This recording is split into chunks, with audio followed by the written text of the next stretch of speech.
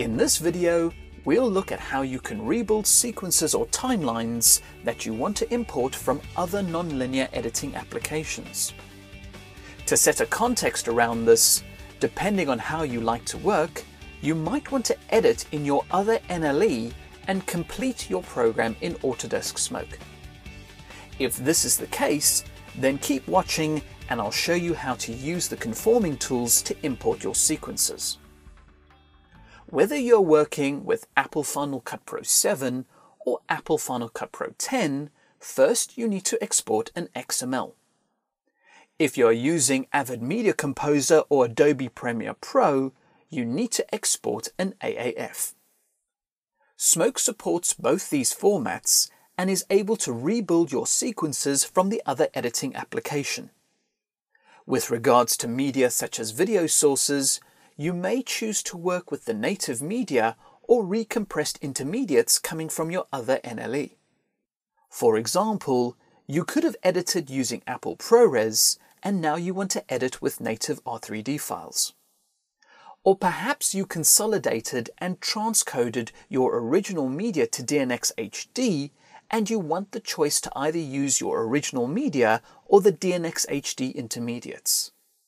The conforming tools in Smoke will give you all these choices when conforming your sequence.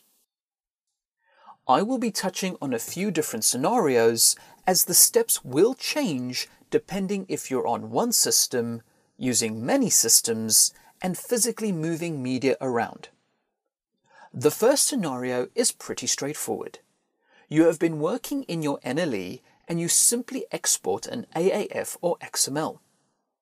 You've imported media from various locations from your drives and your network, but none of the media has been moved around. So this would be a typical job where everything is done on one workstation. In Smoke, you start off by switching to the Conform tab. This interface will display your sequence at the bottom of the screen, and it will also display an event list of every single clip used in the active sequence.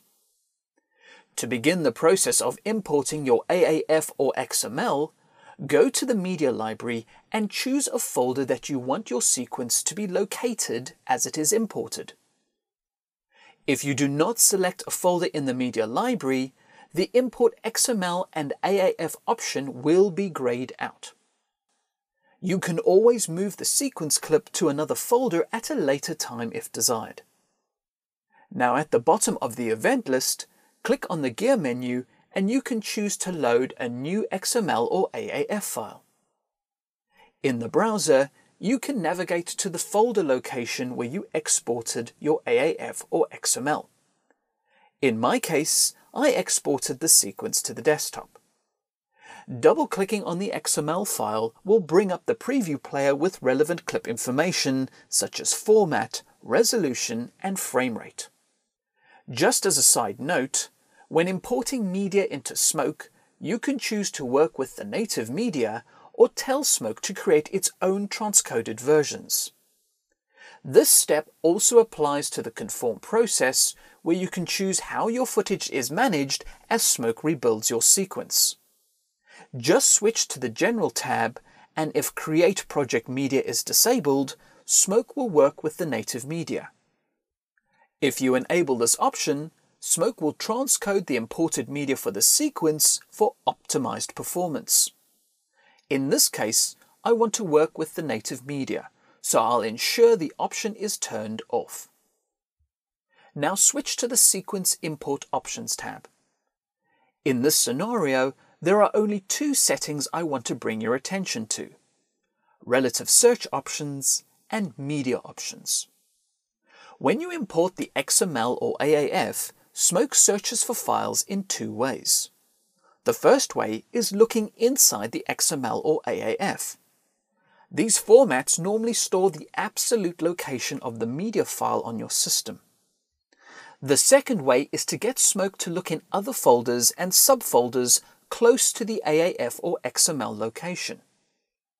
The second method is useful for specific scenarios, but in most cases, if the media has not been moved around, the absolute file locations embedded in the XML or AAF should be fine to find all the media.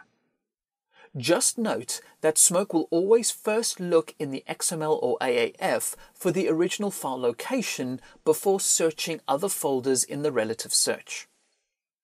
In this scenario, our media has not been moved around, so I will turn off Search and Import Files. The relative search has been disabled, and the only option you really need to look at is the media options. The link to media files will connect the media files at their original location, and you can choose to consolidate your head and tail frames on import. The preferred media option is more specific to Avid editing software. Using original sources connects the AAF to the original files. Using the offline intermediates connects the AAF to the transcoded DNX HD files from the Avid editing software. Once your settings are ready, you can start the conform process and Smoke will rebuild the sequence and start looking for the media. You can monitor this process at the bottom left of the screen. Once this process is complete, you will see the sequence clip in the media library folder, and there will also be a subfolder with all the sources used in the conform sequence. The event list will also populate itself with all the entries from the open sequence. You will notice that the status of each clip says linked, and when you click on each entry, the positioner in the sequence will jump to that particular segment matching its source's entry. So you can verify each source has been found and the conform has been successful. Now you can switch to the Timeline tab and begin your work in Smoke. Please consult the Autodesk Online Wiki for the list of supported effects coming from AAF and XML sequences. In the next video, we'll look at a different scenario where the media has been moved around and you can use the conform tools in Smoke to seek out and connect to your media files.